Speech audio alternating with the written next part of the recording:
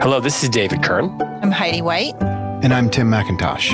And you are listening to Close Reads, a podcast for the incurable reader on which we are discussing Eugene Vodolazkin's novel Loris, a contemporary Russian novel. And before we dive into that, Tim, how were the birthday festivities last week on Galen's birthday? Oh, they were good. They're kind of ongoing. She has a special surprise coming up on Monday, which I will not mention on the air. But does she know she has a surprise coming? She does know. She does know. She just knows to take the evening. She knows to take the evening off. That's all she really knows. Okay. And she's been inundated with gifts from friends, loved ones, and husband. You don't fall under loved ones? I don't. I play a support role. No, I'm just kidding. Yeah, I do fall under loved ones, I guess. It's support role. Okay. Yeah. Heidi, how are you? I'm doing so great. How about you, David? How are you? I'm good. Hey, when is Scott's birthday? May 18th. Okay. All right. Mm-hmm. Some warm weather birthdays. Yeah. Warmish in Colorado. Sometimes. Yeah, you did get snow in June. Ugh. Yeah. So, well, speaking of warm-ish, this is a strange winter in Loris. And nice transition. This is we're going to discuss pages 53 through 109. It's hard to know exactly how to describe the chapter numbers because they have this. They're Russian. Yeah, they're Russian. So Russian. This is a Russian novel in so many ways. That's right. But it goes up through the first two sections of the Book of Renunciation. I know those of you who are on audiobooks, it's a little bit tricky to know, but it ends with, but Arseny was alive, and though the princess and her daughter were still very weak, they were healthy.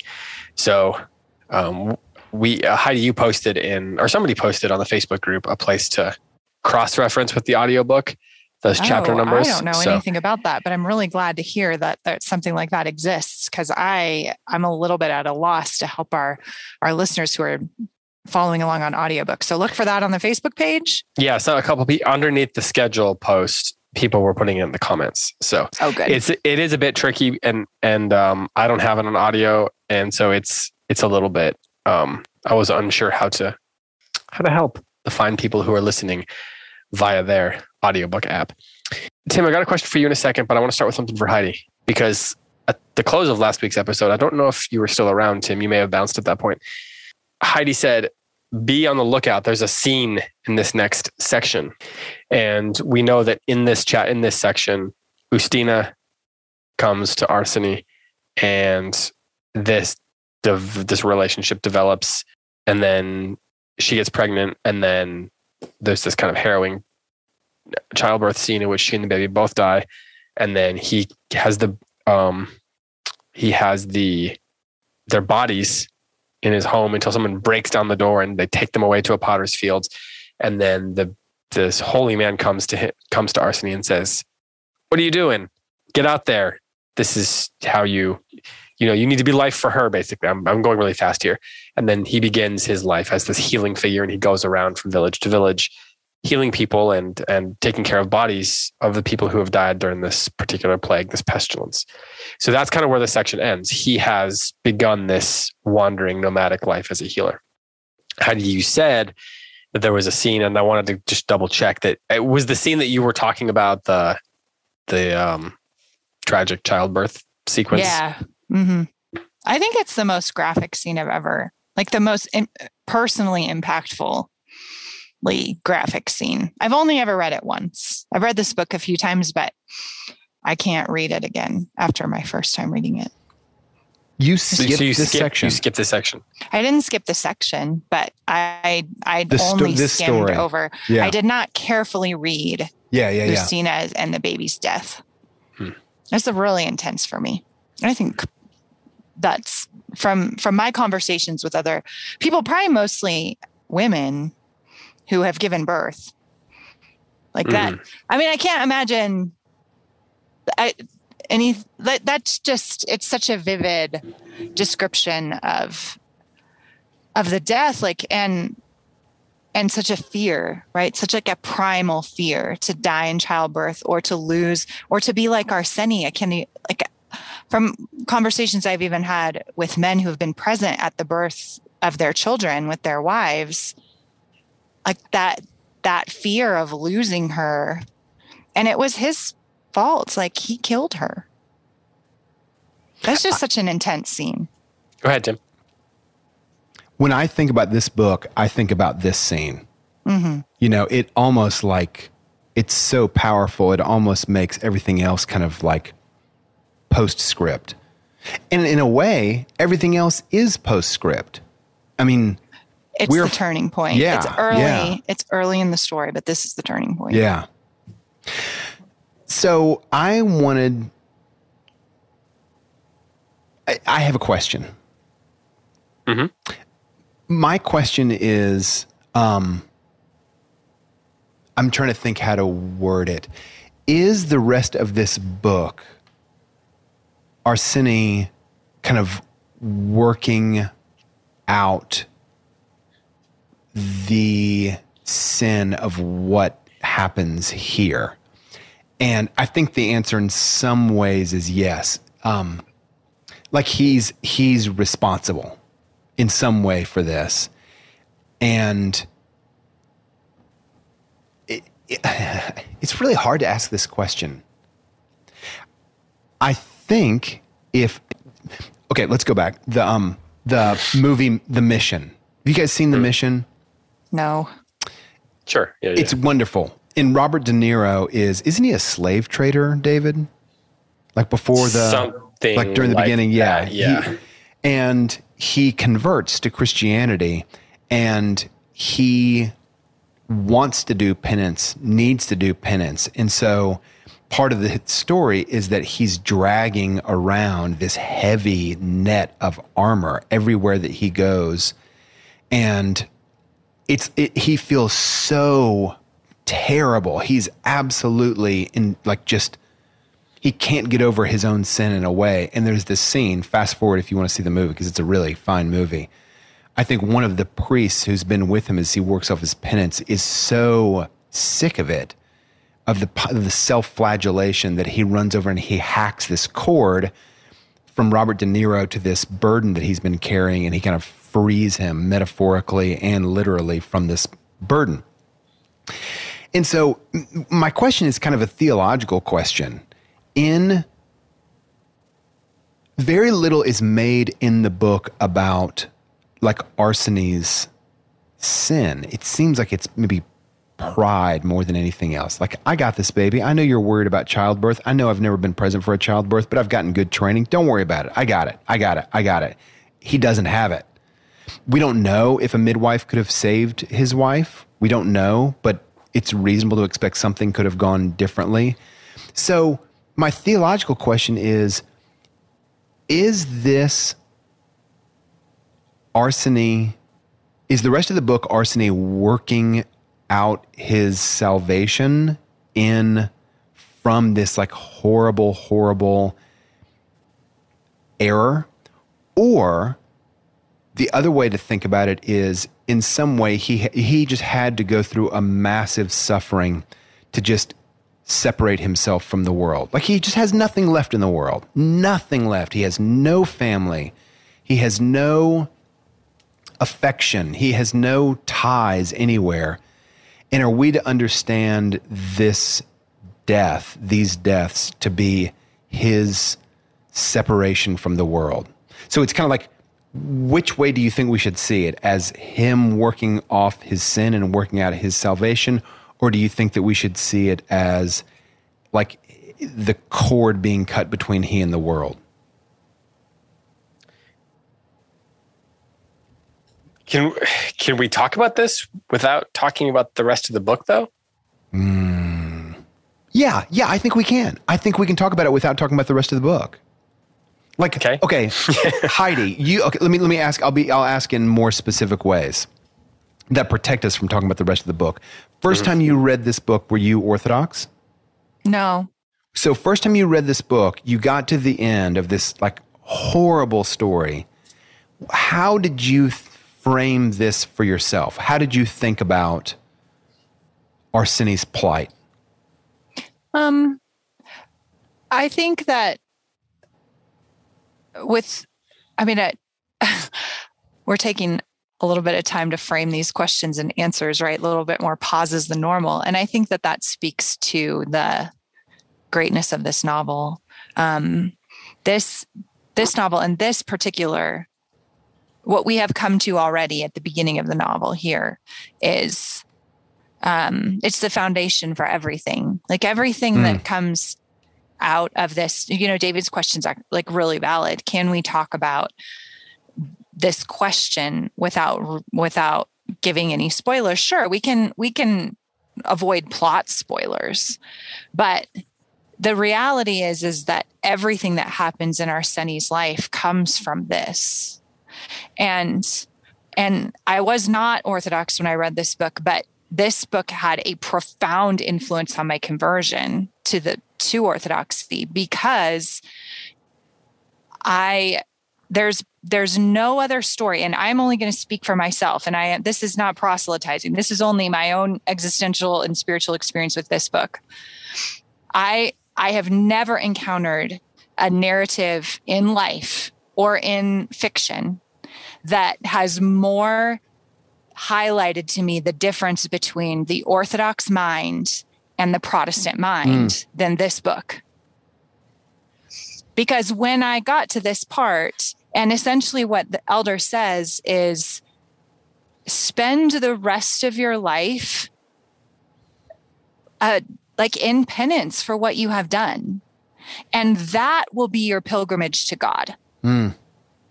That will be your path to God. Bearing that suffering will be your participation in the sufferings of Christ. He says to him, you have a difficult journey, for the story of your love is only beginning. Everything, O Arseni, will now depend on the strength of your love, and of course on the strength of your prayers too. Like that rang true for me. And that is not at all how I had ever thought of Christian spirituality. I'd always had in mind, like, you commit a sin, you repent, and you are set free, and you have to pay no consequences because that's what Christ did on the cross. This is a very profoundly different way of thinking of recovering and healing the soul from the deep sins of our life. And it rang true for me, and I loved it. And I now believe it to be true. But I think that one of the things that this book raises, at least for me, and I think for everybody who is coming at this with the Western mind and in a modern mind, is how profoundly different this form of Christian spirituality is that's presented in this book, as how we moderns and Westerners think of grace and God's mercy in the pilgrimage of the Christian life. And you don't have to agree with it like I do, but we have to wrestle with it. That's the question we're given in the book, I think, is wrestling with that. Like, this is the Christian journey as presented in this book. What do we do with that as moderners and as Westerners? And especially as Protestants, because Catholics, I think, Western Catholics will also relate to this idea of penance as being not the earning of salvation, but, as you said, Tim, the working out of salvation. And that is, it's not giving too much away, because that's what the elder actually says, is everything will now depend on the strength of your love for Justina. So that's the conflict we're given, I think, in the book, was this the right thing? Should he have done this? Should he keep doing this? The thing that complicates it a bit, though, is that they're also talking about Justina's life and salvation. And he basically is saying, they're tied together. Yeah. He says, I took away her earthly life. The elder looks calmly at Arseni. So then give her your own. Mm-hmm. But is it really possible for me to live instead of her? If approached from the proper perspective, yes. Love made you and Justina a united whole, which means a part of Justina is still here. It is you. So then he says, when you need your act of penance is also the acts of love that you make, and the acts of penance that you make are the things that are her hope as well. And so that complicates things a little bit, and also speaks to his motivation for like hitting the road, so to speak. There's this this relationship with Justina is not something that disappears. He talks to her as he's going from village to village. And so it's not just about adding on to what you're saying, Heidi, not disagreeing with it. It makes it more complicated, more interesting, because it's like this sort of mystical relationship that's still sort of ongoing in a sense, despite her death, is making, it's like narrative drive and motivation and all that, but it's also like adding to the spiritual complexities of what's going on and the things that make it a little unusual spiritually, in terms of the theology of it. Right. Well, go ahead. Well, no, I was going to ask Tim what he was going to say, but if you want. No, you go ahead, Heidi. No. You go, Heidi. Well, I was going to add that then that is why the question of time becomes so integral within this story, and why the movement in and out of time for Arseni is so redemptive and salvific within the story, because as the elder reminds him, you can only be saved in this life and you cannot be saved in the afterlife. But and Justina she died without confession. The baby died without baptism. And so there's a profound danger for her soul in that. And it was denied to her because of him. Like, he did that to her. He kept her from the priest. He kept her from the midwife out of his own pride and lust and all these things. And so the question of time becomes important, because in sequential time, Justina dies without the sacraments. In eternal time, however, God can still redeem it in this life if Arseni will give the rest of his life to her, and then he gets, in a sense, to step outside of time and move backwards in a redemptive time, kind of mysterious, the mystery of time in that way. Well, and that's part of the meeting of time and eternity in this novel, which is why I think it's one of the greatest love stories in literature. I love this love story, and I think it's. That's why we're given all these glimpses into this like time bending, which might feel like magical realism, but it's also mysticism and Christian spirituality. Well, and we get, the church and the early church fathers talk about the idea of the church being outside of time as well, which is why, not to get too deep into it, but you'll hear people talk about like the idea of, can the saints pray for us even though they don't are not alive still? But if they exist omnipotent and they're not omnipresent, right? They're not everywhere and in time. Yeah. But if they live outside of time, if the church is outside of time, then that opens up a whole different realm of possibilities, which, it seems like a little bit of magic. Tim, what were you going to say though? And I want to talk about this question of magical realism, which you brought up last week, Tim, but you were going to say something a few minutes ago. Well, I'm keenly aware that I might be sort of like a stand-in for, people that have a Protestant background that listen to the show. And so I kind of just want to speak to that. And I want to speak to it because we talked about this last week, but I think it's just worth restating. We're immersing ourselves not just in a different culture in a different time, Russia in, late medieval world, but also like a different theological world. I remember reading this book called The Nature of Doctrine by George Lindbeck, who died, I think, maybe in the 1980s or 90s. And it's a really, really wonderful book. And he had it's a very ecumenical book. He came from a Protestant background, if I'm not mistaken. And he wrote this book because he said, in my endeavors to get churches to work with each other and understand each other, there's kind of this consistent problem. And the consistent problem is that we compare doctrine to doctrine. And so Protestants complain about Catholics' vision of salvation, and Catholics complain against Protestants' vision of the church. And what he says is that there's kind of like, you can't resolve these doctrinal differences if you're just comparing doctrine to doctrine. What you have to compare is narrative to narrative, or kind of like the big scope of these different theologies, And only when you understand the big scope of these different theologies can you understand the differences of doctrine within them, if that makes sense. So the meaning of the particular doctrine changes in these different traditions slightly. But the reason it changes is because like the broader understanding of the world is slightly different. So I just want to say that again to say, again, like if you have kind of a Protestant background and you hear something like, wait, work out your salvation through like, what do you mean? Our salvation is accomplished once and all by the grace of God through, you know, the blood of Jesus Christ. Then you're not really like giving yourself over to the book. And in Close Reads consistently argues, give yourself over to the book. There's going to be plenty of time if you want to do a critique. There's plenty of time to do that afterwards. You're in no hurry. And nothing bad is going to happen if you kind of like give yourself over to the rubric of this like world that we're inhabiting. So I hope I'm not belaboring the point, but I just think it's just important because this is one of the, here, I'm going to use another analogy. I remember when I moved to the Pacific Northwest, I remember thinking, I live in the same country as Atlanta, the city that I was born and raised in. But when I moved to the Pacific Northwest, after a few months, I thought, this is not the same country. We speak the same language, but this is not the same country. And it was jarring. And the only reason it was jarring is because it was so similar to the Southeast. The Pacific Northwest is so similar in so many ways to the Pacific Northwest. And I think something similar might happen here. Like we read in these pages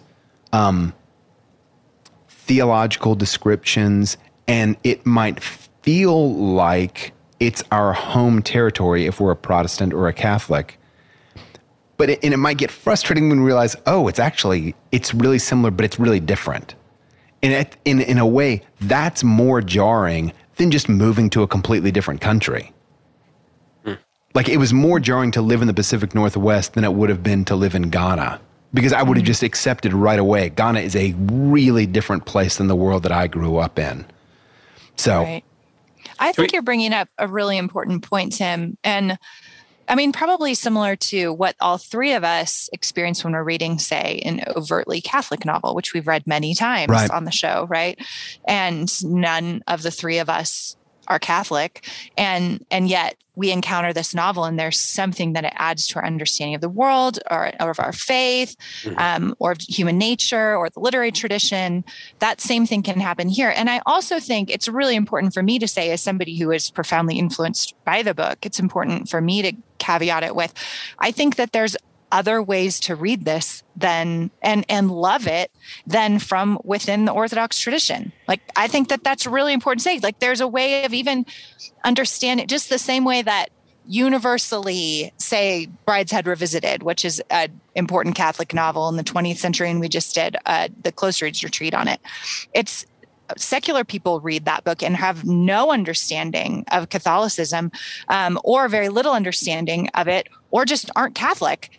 And they're like, I love this novel, but I don't look at it the same way that a Christian does, right? And they interpret it very differently. And I think that that's what the beauty of this book is. Like, you can read this and just see it, exactly to your point that you brought up earlier. Just interpret Arseni as psychologically distancing himself from the world out of grief and doing good works along the way, and telling himself a story about Ustina that kind of keeps him alive and nourishes him in his grief, even if it wasn't necessary on a theological level, or wasn't his path to whatever salvation means, right? You can still read it from an outside perspective, not accept it, and find something really beautiful and meaningful in it. And I think that, you know, there's just, that's what's so great about these novels that have these ambiguities and take the risk of not being propaganda, but just give us a wonderful story to wrestle with. Yeah. I mean, you know, I don't love this book the way you guys do, and I'm Orthodox. And so like, I can see a lot of stuff in it that's like, it should be right up my theological alley. Right. But it's those moments I mean, I think I'm the unique one in this, but they can feel a little cold to me in a way that, just because reading books for everybody is different, right?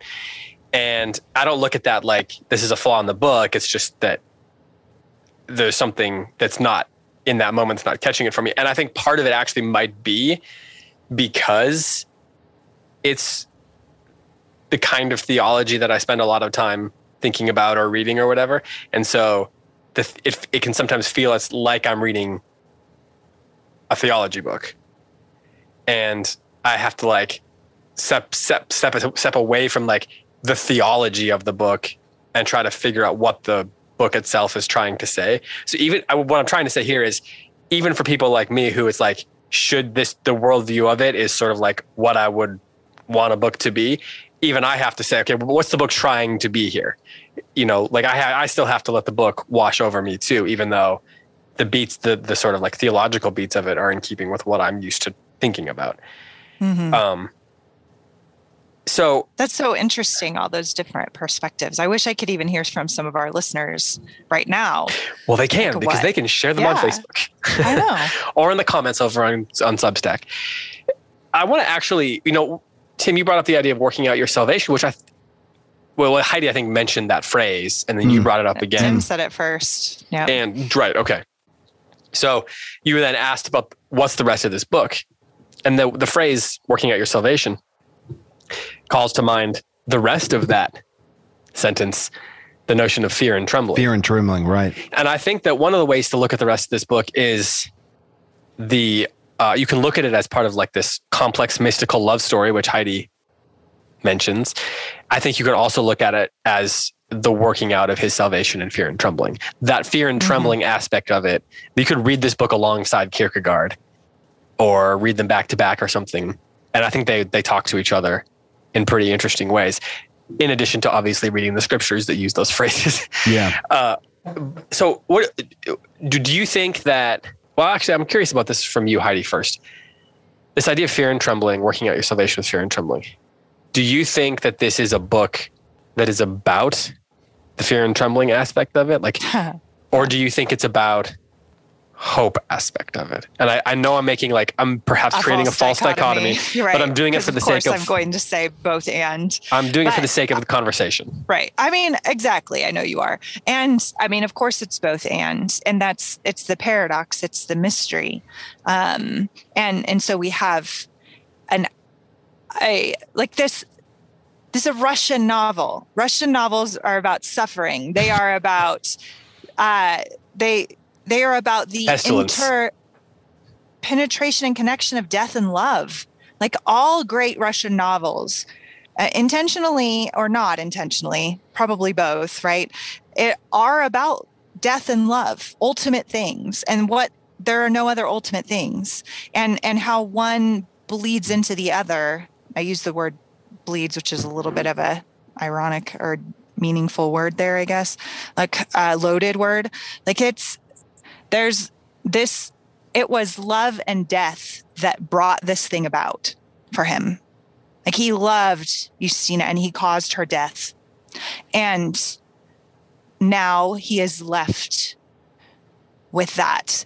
And whether on a spiritual level or on a psychological level, to just walk away and begin a new life is too easy, right? And this is a Russian novel. So they're going to force us into that paradox and into that mystery. And the only true human and spiritual resolution of that is the cross. That death and love belong together and end up with hope and end up with restoration. There is like a great fall, and then there's also a great rising again. And that is what it means to be human, and especially what it means to be a saint in Christian tradition. And so that complexity, that wrestling between death and love is both trauma and hope all at the same time, right? And that's what we have. And in this section especially, he's leaving everything behind, putting his life continually at risk. And he wants to die, and yet he knows he must live. And he's seeing grace and mercy because he's not catching the plague. Like there's a miracle there.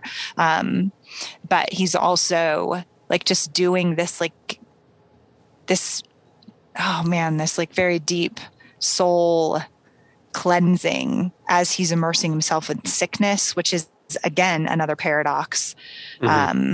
So yeah, I think it's both. And I think it's intentionally both. And it's very Russian in that way and very human in that way. But it's also just very like, I was going to say Christian.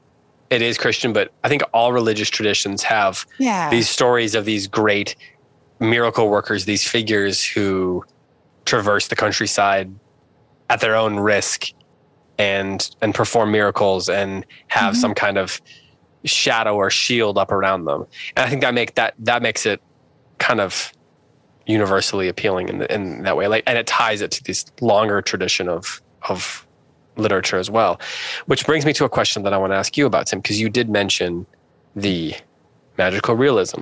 A couple people told me that actually helped them think about this book, which got me thinking about the question of magical realism in this book, because I'm curious where you see magical realism, where you might see what we would call a miracle, where you might see some form of paganism showing up, because all of these things do seem to show up in the book sort of at the same time. And I was trying to figure out, how do we separate all these things out? How do we call something, like, what's the difference between something being magical realism in this book versus it being a miracle?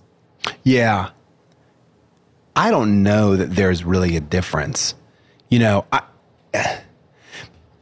the thing that sparks for me is being the most magically real, most magical realistic, I don't know how to say that, would be... An example of magical realism? An example of magical realism would be the kind of folding of time, temporal into the eternal and back to the temporal again, which is very different than a Gabriel Garcia Marquez novel or a Italo Calvino novel, which, like, physically bizarre things that are not supposed to happen in the natural world happen in those books. It's different in this book, and so it may be too much of a stretch to call this magical realism, though it may be, it's like a little bit helpful to kind of get you into the book. But I do think that it's the theological construct. It's like an academic, but like the theological world would say, no, this isn't magical. This is the way that things actually are. And I don't know that Gabriel Garcia Marquez about his books would say, yeah, a man sprouting wings and flying over the river is the way that things actually are. I think he would say something more like, this is the kind of like imaginative world of these people. And there's not this really crisp line between what is natural and supernatural for them, but it's more of an imaginary construct than it is theological. Right. I mean, I'm stretching here. I don't really know Gabriel Garcia Marquez, and I don't know that he ever commented on this in his. So surely he was asked often. When you read this book, do you come across moments in this book and you're like, is it that you see these examples of things that happen in the book and you say, it reads like books that have magical realism? Or do you read it and you say, well, that's an example of magical realism? Does the distinction make sense? Yeah. So what's the first choice? Do you read it and you say, this reads like a book that has magic, that is kind of an example of that genre? Yeah. As opposed to that is magical realism. No, I think it more the first. This reminds me, this kind of resembles a book of magical realism. But I don't think that our author is like ripping off magical realism. I just think it's like the closest category that I could come up with. Yeah, it's like a construct that helps you think about it. Yeah, right, exactly. So how do you, I'm curious not to, I don't want to pitch you against each other. I mean, I kind of do, but like, it's good drama. Go for it. But like when he brought up the concept of magical realism, how did you respond to that?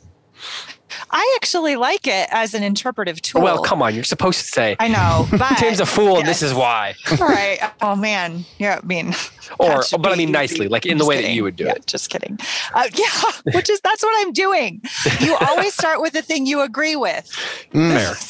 But but it's good drama if you just drop a little, Tim's a fool. He also sweats a lot, just like say something like, just stoke the gang up on a brother. Yeah, exactly. But then he can defend himself, and then I can just like be like, guys, break it up. I have a solution. Mm-hmm. I feel like there's multiple opportunities to pit us all against each other. David doesn't like it as much as we do, Tim. So wait, he doesn't go after that. He doesn't like what as much as we do? He doesn't like the book as much as we do. Oh yeah, that's true. So let's get him. There's there's all ways to triangulate. Yep. Anyway, I like the magical realism as an interpretive tool in the sense of, if you're reading a book with magical realism in it, you can go ahead and be like, oh, this like weird bluebird just burst into flame in the middle of a thicket. And then we can go back to the story. Right. And in that way, you can do the same thing with this book in the sense of, okay, so he has like a wolf that follows him around when he's a child. Right. Is that supposed to be important to the story? Is it okay if I skip that or maybe come back to it later? The answer is always yes. You can skip it. You can come back to it later. Like that's important to say in this story. The emphasis in this story is on Arseni and who he becomes. And now we have the conflict of the story, which is he caused Ustina's death and he is going to work out his salvation through love and prayer. And that is the story. So these other things that happen, it's okay to be like, I don't think I get that right now. I can come back to it or just let that one go. Right. So in that sense, it's like magical realism. Here's how it's different. And I actually think Tim would probably agree with this, although I don't want to speak for him, that magical realism is those elements are intended to be absurd and to reflect the absurd. However, in this book, they are intended to reveal truth, to reveal spiritual reality that is beyond our vision, and not to be absurd or tangential. And so the reason that they're there, the reason that there's time bending, the reason that there's children with wolves, the reason some of these things that we're going to see are there to reflect a larger spiritual reality that our eyes are blinded to in this life. And this is how heaven is meeting earth and kind of breaking through in the thin places. Go ahead, Tim. I'm with all of that. The only thing that I might quibble with, and it's small, is that I think that magical realists would say, this is not a glimpse into the absurd. This is a glimpse into kind of like a pre-rational world, or like a, I don't want to say super rational, but kind of like, a pre-rational world before the kind of like. Well, let me put my post-enlightenment hat on here and say, what's the difference between the absurd and the pre-rational? I think Albert Camus would be kind of like representative of like this, someone who embraces the absurd. And I think what he would say is, look, we live in a rational world and we can't justify belief in things like miracles or in salvation because we have no data to confirm that in our rational world. But I still think that it's good to act good. And so I'm choosing to embrace the absurd in like choosing to value human life, let's say. And I think that someone like Gabriel Garcia Marquez would say, I'm dealing with like a kind of context. I'm writing about a context that is far, far away from the Western world. And it's not an irrational world that I'm describing. It's a sort of world that exists before the kind of like a domination of clinical logic was kind of applied to peoples and groups that had no notion whatsoever of that kind of like Western rationality. I think you would say something like that. Like a pre-rational or primeval kind of. Yeah, something like that. Through. Right. Yeah. Which is when this book takes place. Right. But I don't think that medieval Russia its relationship to kind of they don't consider it irrational, though. Like to them, It's more rational. Like, of course, it's rational that heaven would break through to earth. Like, what's irrational is that we don't have eyes to see it. Yeah. And so the more Arseni enters into his journey of life, the more he sees the truly rational, which is heaven, the real world versus the shadowlands, as Lewis would put it. So you said, we've talked about the idea of working out salvation and penance. And we've talked about his journey being the working out of salvation, but also an act of penance. So and be careful about how I say this. In the context of this book, what Eugene Vodolazkin's trying to do here, what is the difference as we go forward to the rest of this book between working out salvation and penance? If you want to get into the actual theology discussion of that, we can. But I'm talking about like from the book perspective. I think that that's a really important question because penance within the Western Catholic tradition is a very specific and technical term. And that's not the case in the Eastern Church. And so in saying he is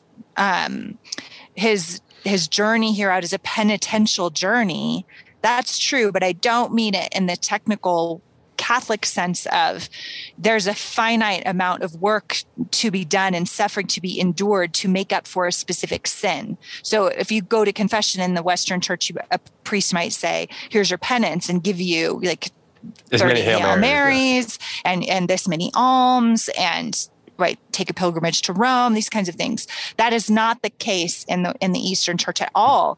It's a mystical relational experience with God that takes place over time, like a posture. It's a posture of repentance that a burden you take upon yourself to endure the full weight of what you have created through the fallenness of the works of your hands, and that's the posture that he's having in his pilgrimage of the Christian life from this point forward. My understanding of like the kind of framework of the Catholic understanding of penance and sin is it occurs within, let's call it like a legal framework. I've accumulated a certain number of crimes. I'm talking like in a very rudimentary way. I hope that my Catholic friends can forgive me. This is just trying to illustrate a point. You have accumulated a certain number of sins, like you've accumulated a certain number of crimes, and in the legal system, to be free from those crimes, be free from those sins, a certain amount of kind of like countermeasures must be performed. Just like someone who's sent to prison for 10 years, this has been accounted by a judge and a jury to be the appropriate amount of time to work off the sins that were committed. And now I'm going to put this back on you. My understanding of the Orthodox view is that, it's much more mystical, and it's almost like they call it leaving a citizenship of sin, like a total world, and mystically migrating into a citizenship of heaven. And so it's not within like a legal framework, and it's not even, I'm using the word citizen. It's not even like really like a citizen framework, but it's like, it's a mystical path, not a legal path. Yeah. And it's not even a super common word. Like we use this word, like I haven't really even heard that word. It's really more about a posture of repentance within your heart and a willingness to take action to make it right and to bear the weight of it. And I do think within the Catholic tradition, I think you got it right. I also think that there is a more positive connotation to the idea that penance is a way of there's the grace to it. There's a mercy to it, that God is allowing us to participate the way a child would in making cookies in the kitchen, right? Like I would bring my kids in to like help me make muffins or whatever. And they just ended up making a mess. I didn't need their help, but for them to participate means that they like that entrance and participation is a really important thing for them. And for their formation as chefs, right, is to be able to participate in making the muffins, even though they make a mess, and I could do it myself. And so with Catholic penance, there is this idea of like, and I am participating by submitting myself to the priest, and the priest gives me a way to clear out the obstacles that I have built myself.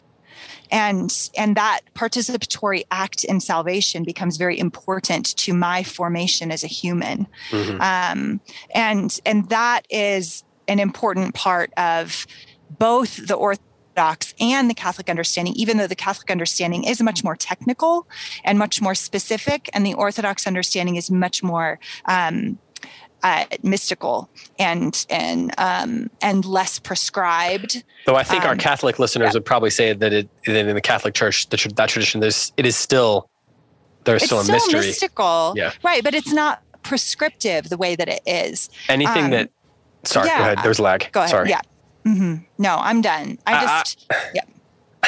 Sorry, I was just going to say that. One of the key terms I think that all of the traditions would talk about, and even people who are talking about confessing your sins in a Protestant tradition are talking about reconciliation, like the idea of being reconciled with God.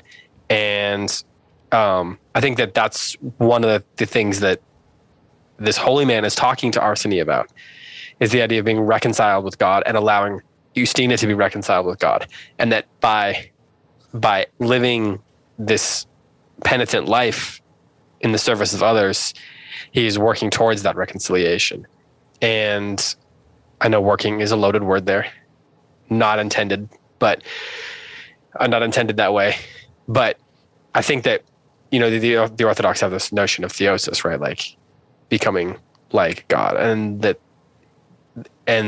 I think that is also what this book is kind of pointing us towards, is like that there is this journey of like penitence. It's like, and this journey towards reconciliation is an ongoing thing. It's like a turning away. It doesn't just happen in one moment. And he has to go on this journey. So then we're talking about all these big theological questions.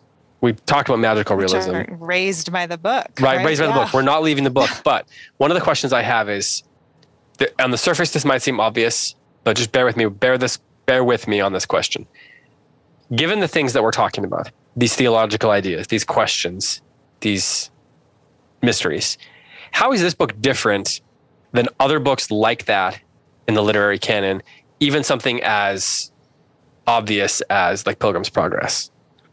Great question. That is a great question, David. I mean, that's a very good question. Pilgrim's Progress is allegorical, and so it's not intended to tell the story of a human, but in a sense of the journey of the soul. But what's interesting about Pilgrim's Progress is that it is offered to us as a Protestant answer to the medieval allegorical tradition, because the medievals, especially in the West, were crazy about allegories. They wrote allegories all the time. And John Bunyan offered us Pilgrim's Progress as like, yeah, but none of that. That's wrong. Here's our Protestant allegory that gives us the true kind of pilgrimage of the soul in response to the medieval Western allegories. And this book, I think, it's hardly allegorical at all. I think it's just very, very human. Yeah, there's too many feces jokes for it to be allegorical. Right. Not even for feces a second, I thought jokes. You said feces jokes. No. The 95 feces? Yeah, I agree with you, Heidi. I don't see much allegory in this book. It's like, it's strange, but it's like a blunt realism in a way. We've been talking about how supernatural it is, but it is just kind of like, it's blunt realism in so many ways. Oh, man. Yeah, it's true. Tim, you just made your face was like, I have something. I don't know if I can like actually get it out. Is this one of those where you're trying to say an important thing, but you've got another one of those things? I want to say something important. I want you to. That's what that face is. Let you wrestle through it. That's what that face is. Part of what is so powerful about a book like this, and there are not many books like this, but like I would say books like this, books like Pilgrim's Progress, I would say Brothers Karamazov also springs to mind, is that the path to salvation for us is largely without mileposts and in signposts. We don't know where we are.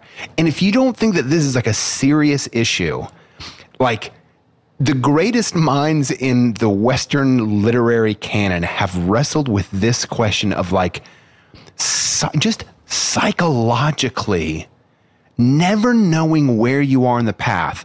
Maybe the greatest sociologist of all time, Max Weber, his master work is all about this sense. So his master work, The Protestant Ethic and the Spirit of Capitalism, his thesis is that once Protestantism was kind of like birthed in Europe, and there's this kind of flight from the old modes where the priest would say, you have done this thing wrong, now say 30 Hail Marys and perform this good deed, and you will be absolved. There is a great kind of psychological rest that comes from that. Okay, I have done what has been required of me, and the priest, the mediator between God and me, has said, it is okay now. Oh my gosh, okay, yes, I can relax. Max Weber's thesis is that once that is stripped away, the priest class is gone, it's replaced with the priesthood of all believers in the kind of like Lutheran Protestant understanding. Well, it feels free at first, but there comes this kind of discomfort, and the discomfort is, how do I know where I am in the process of salvation? And Max Weber said, get this, follow me. Capitalism spontaneously is kind of like gets adrenalized in Northern Europe during this time as a response to the psychological discomfort of not knowing where you are in the path of salvation. And so, like, there's spirit of infinite progress then, because there's no signpost along the way to say, I'm set free, accept your own belief. Exactly. Exactly. And so it's not embodied. It's not embodied. So you just have to keep improving yourself all the time. Totally. And improving society. And so the accumulation of material wealth, and, like maybe giving the wealth away, but the notion that I can achieve, and look, here are the stacks of money that I have to prove that I'm doing good in the world and that God's favor is shining on me. That's where capitalism is birthed, according to Max Weber. I'm not saying I think it's a plausible thesis. It's a plausible thesis. It's more than plausible. That book has... that was a fun moment there just now. What's that? You just went through a process. I did. I was like, do I agree with Max Weber's thesis? I can absolutely imagine it. It like really like addresses like very real things.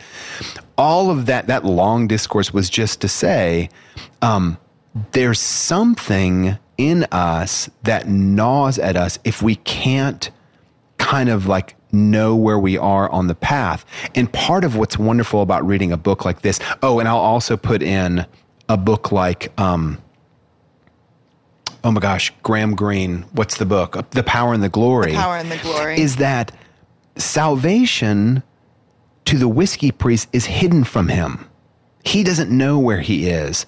And it's only at the end of the book that it's revealed to us, and not even to him, that it's revealed to us where he is on the path or what his life was worth.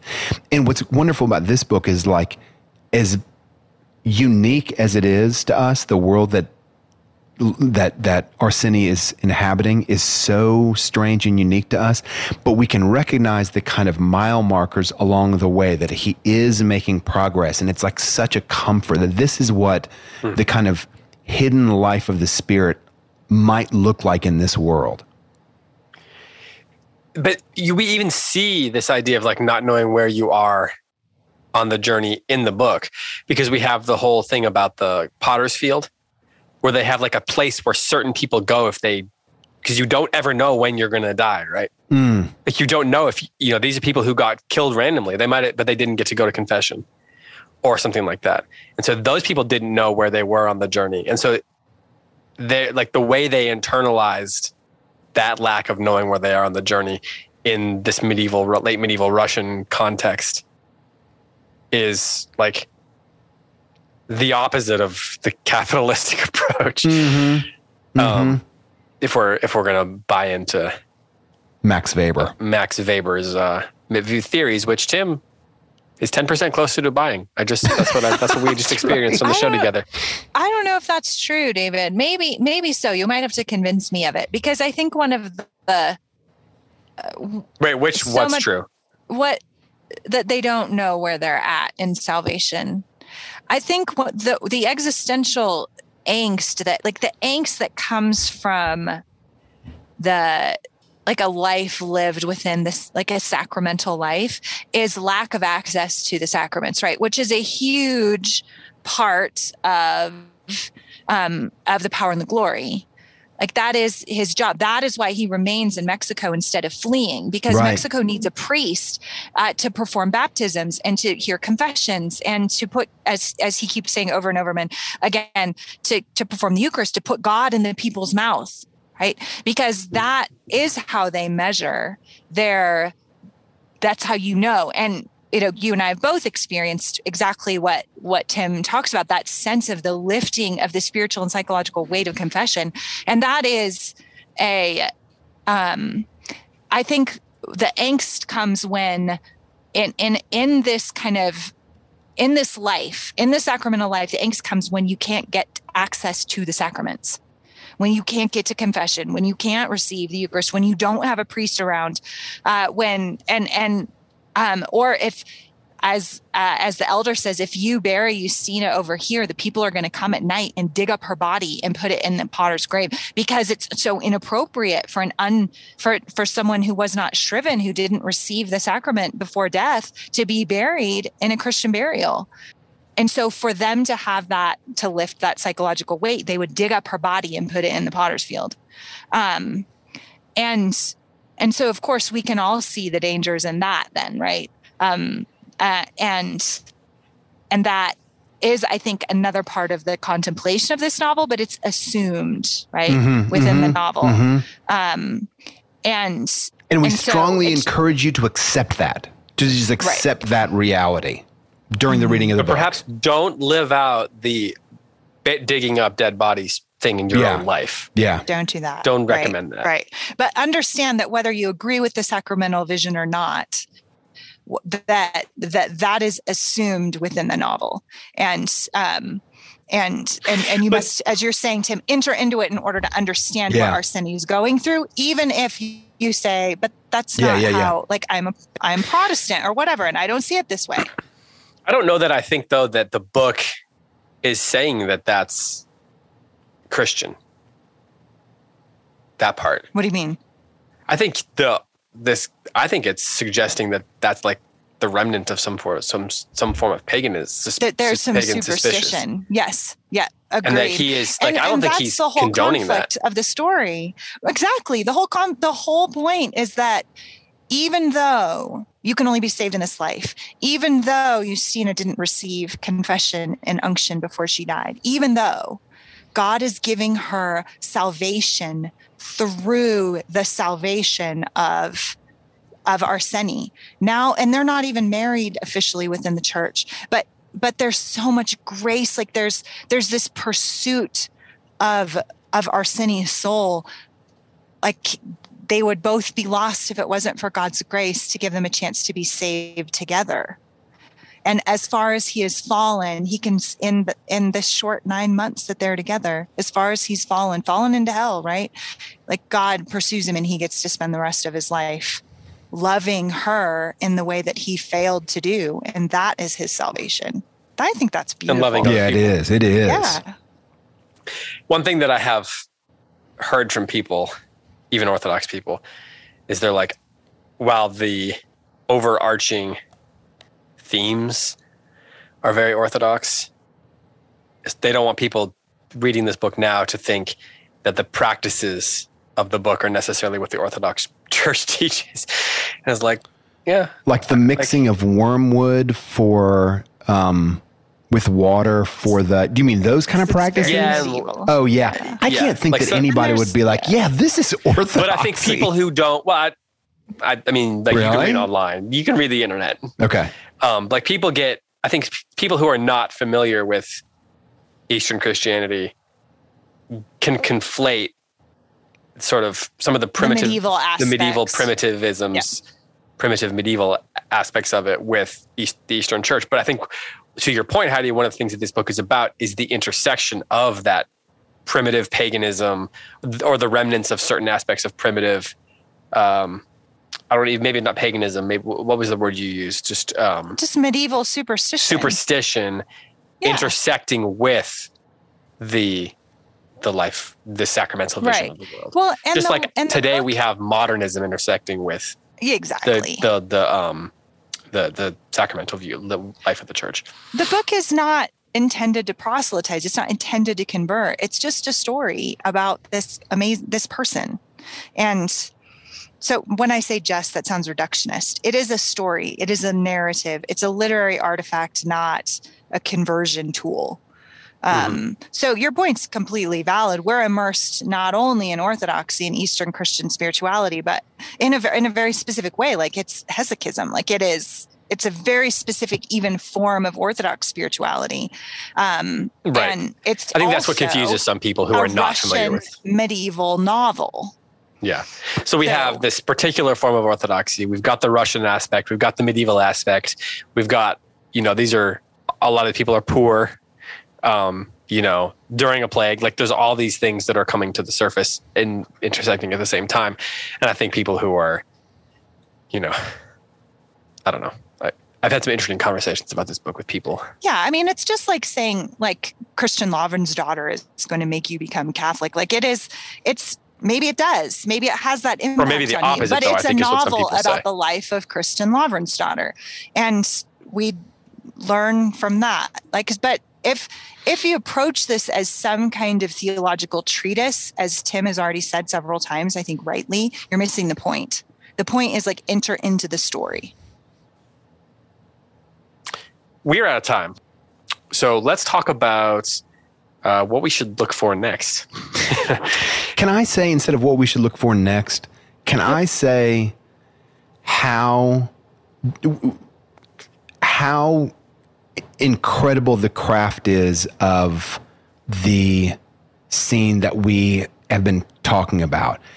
The first time I read it, I was just gut punched. It hurts so bad because it's so well done. And it's hard to read. Man, it is so hard to read. I mean, like reading it now as a married man, it's like it hurts even worse, and it hurt bad the first time. So, yeah. Do you want to say more about that? Like, be more specific. I mean, like, you don't have to go into like your inner life here, but like, what do you mean? Unpack what you mean a little bit more.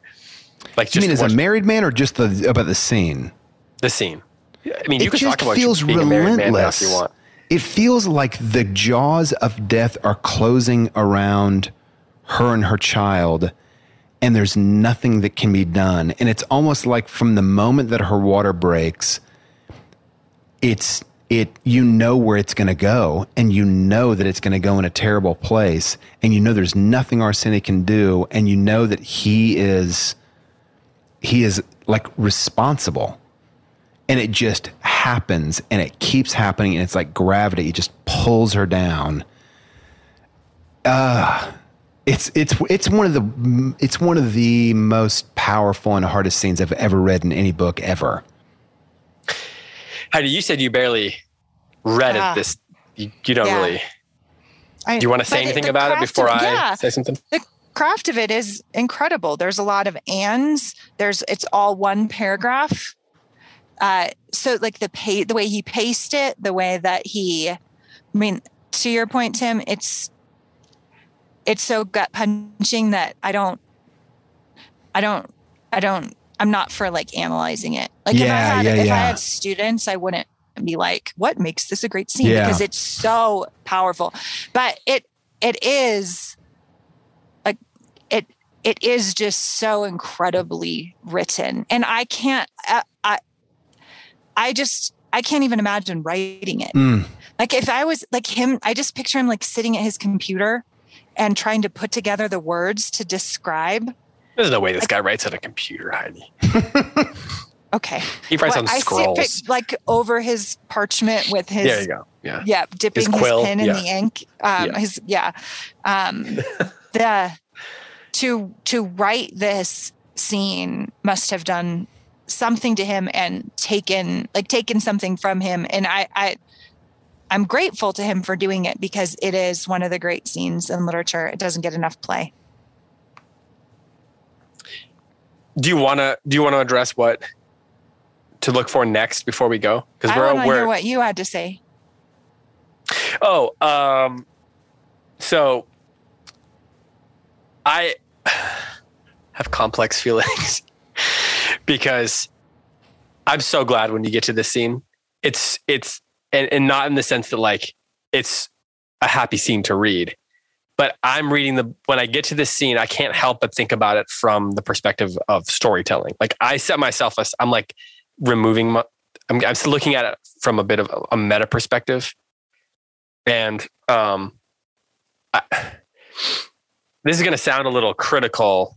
I kind of mean it. I don't know. I kind of mean it critical. I'm not as in love with this. I've said that. I'm not as in love with this book as you guys are because of some of the meta aspects of it. And so when you get to this scene, you finally get drama is the way I look at it. And he writes it so compellingly, like the drama of the scene, the choices that they're making, her knowing what's coming, all these things that Tim was talking about are where you see him as a writer shine through. Yeah. And to your point, Heidi, it's like you can't, you look at through your fingers, right? Yeah. Yeah. And I think it was that yesterday we talked about that.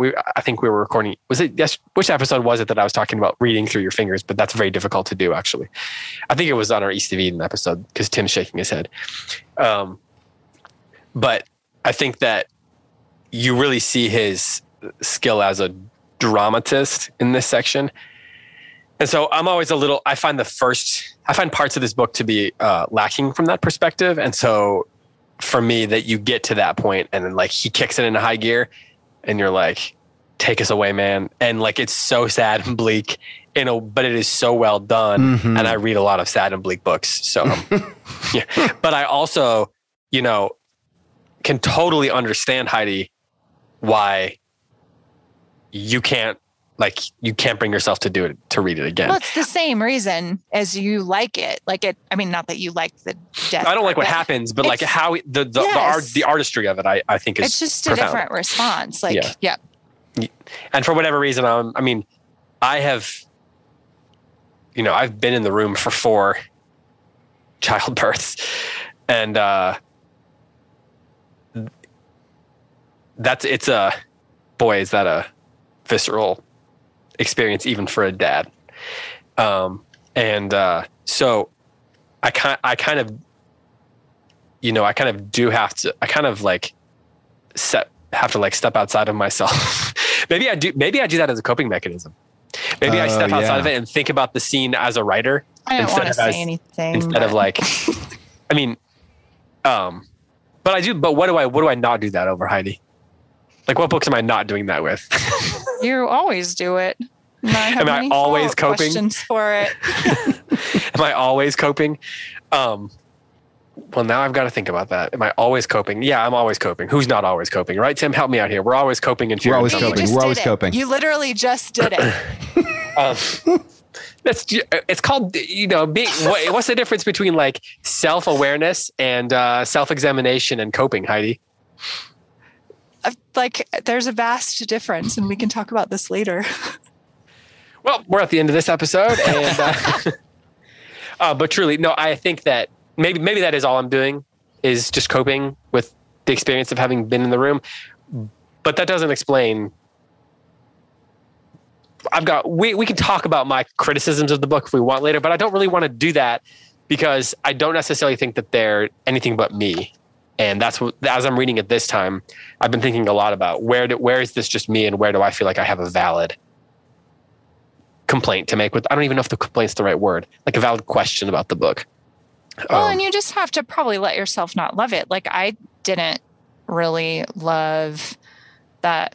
What was the name of that book that I didn't love? Confederacy of Dunces. Oh, Confederacy of Dunces, yeah. Like I got, by the end, I was like, I appreciate this book. I get it more. Just, I like to your point, sometimes it's just, but I didn't ever love it, and that's okay. I respect this book a lot. Mm-hmm. But it's not like a heart book for me. Now, that doesn't mean I reserve the right to read it again in 10 years and for it to mean something different to me. Same for me with Confederacy of Dunces. There we go. See, look at us. I know. Tim, what books do you feel like that about? You reserve the right to one day like them, to feel differently about them in 10 years.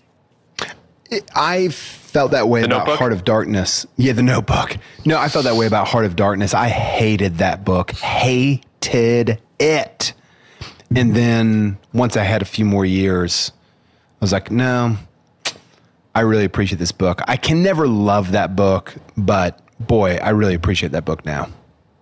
And when you read a book for the first time also, it can color your experience with it. A lot of things that, like, it's like the same way as when you watch a movie or look at a painting or whatever. How you're feeling in that moment kind of is hard to escape. As I Lay Dying was like that. I hated that book the first time I read it. And then when we read it on the show, I'm like, oh, this book's amazing. I love it. So Yeah. So in 15 years when we do the Loris Redux on the show, and we'll see where things are in my appreciation of it.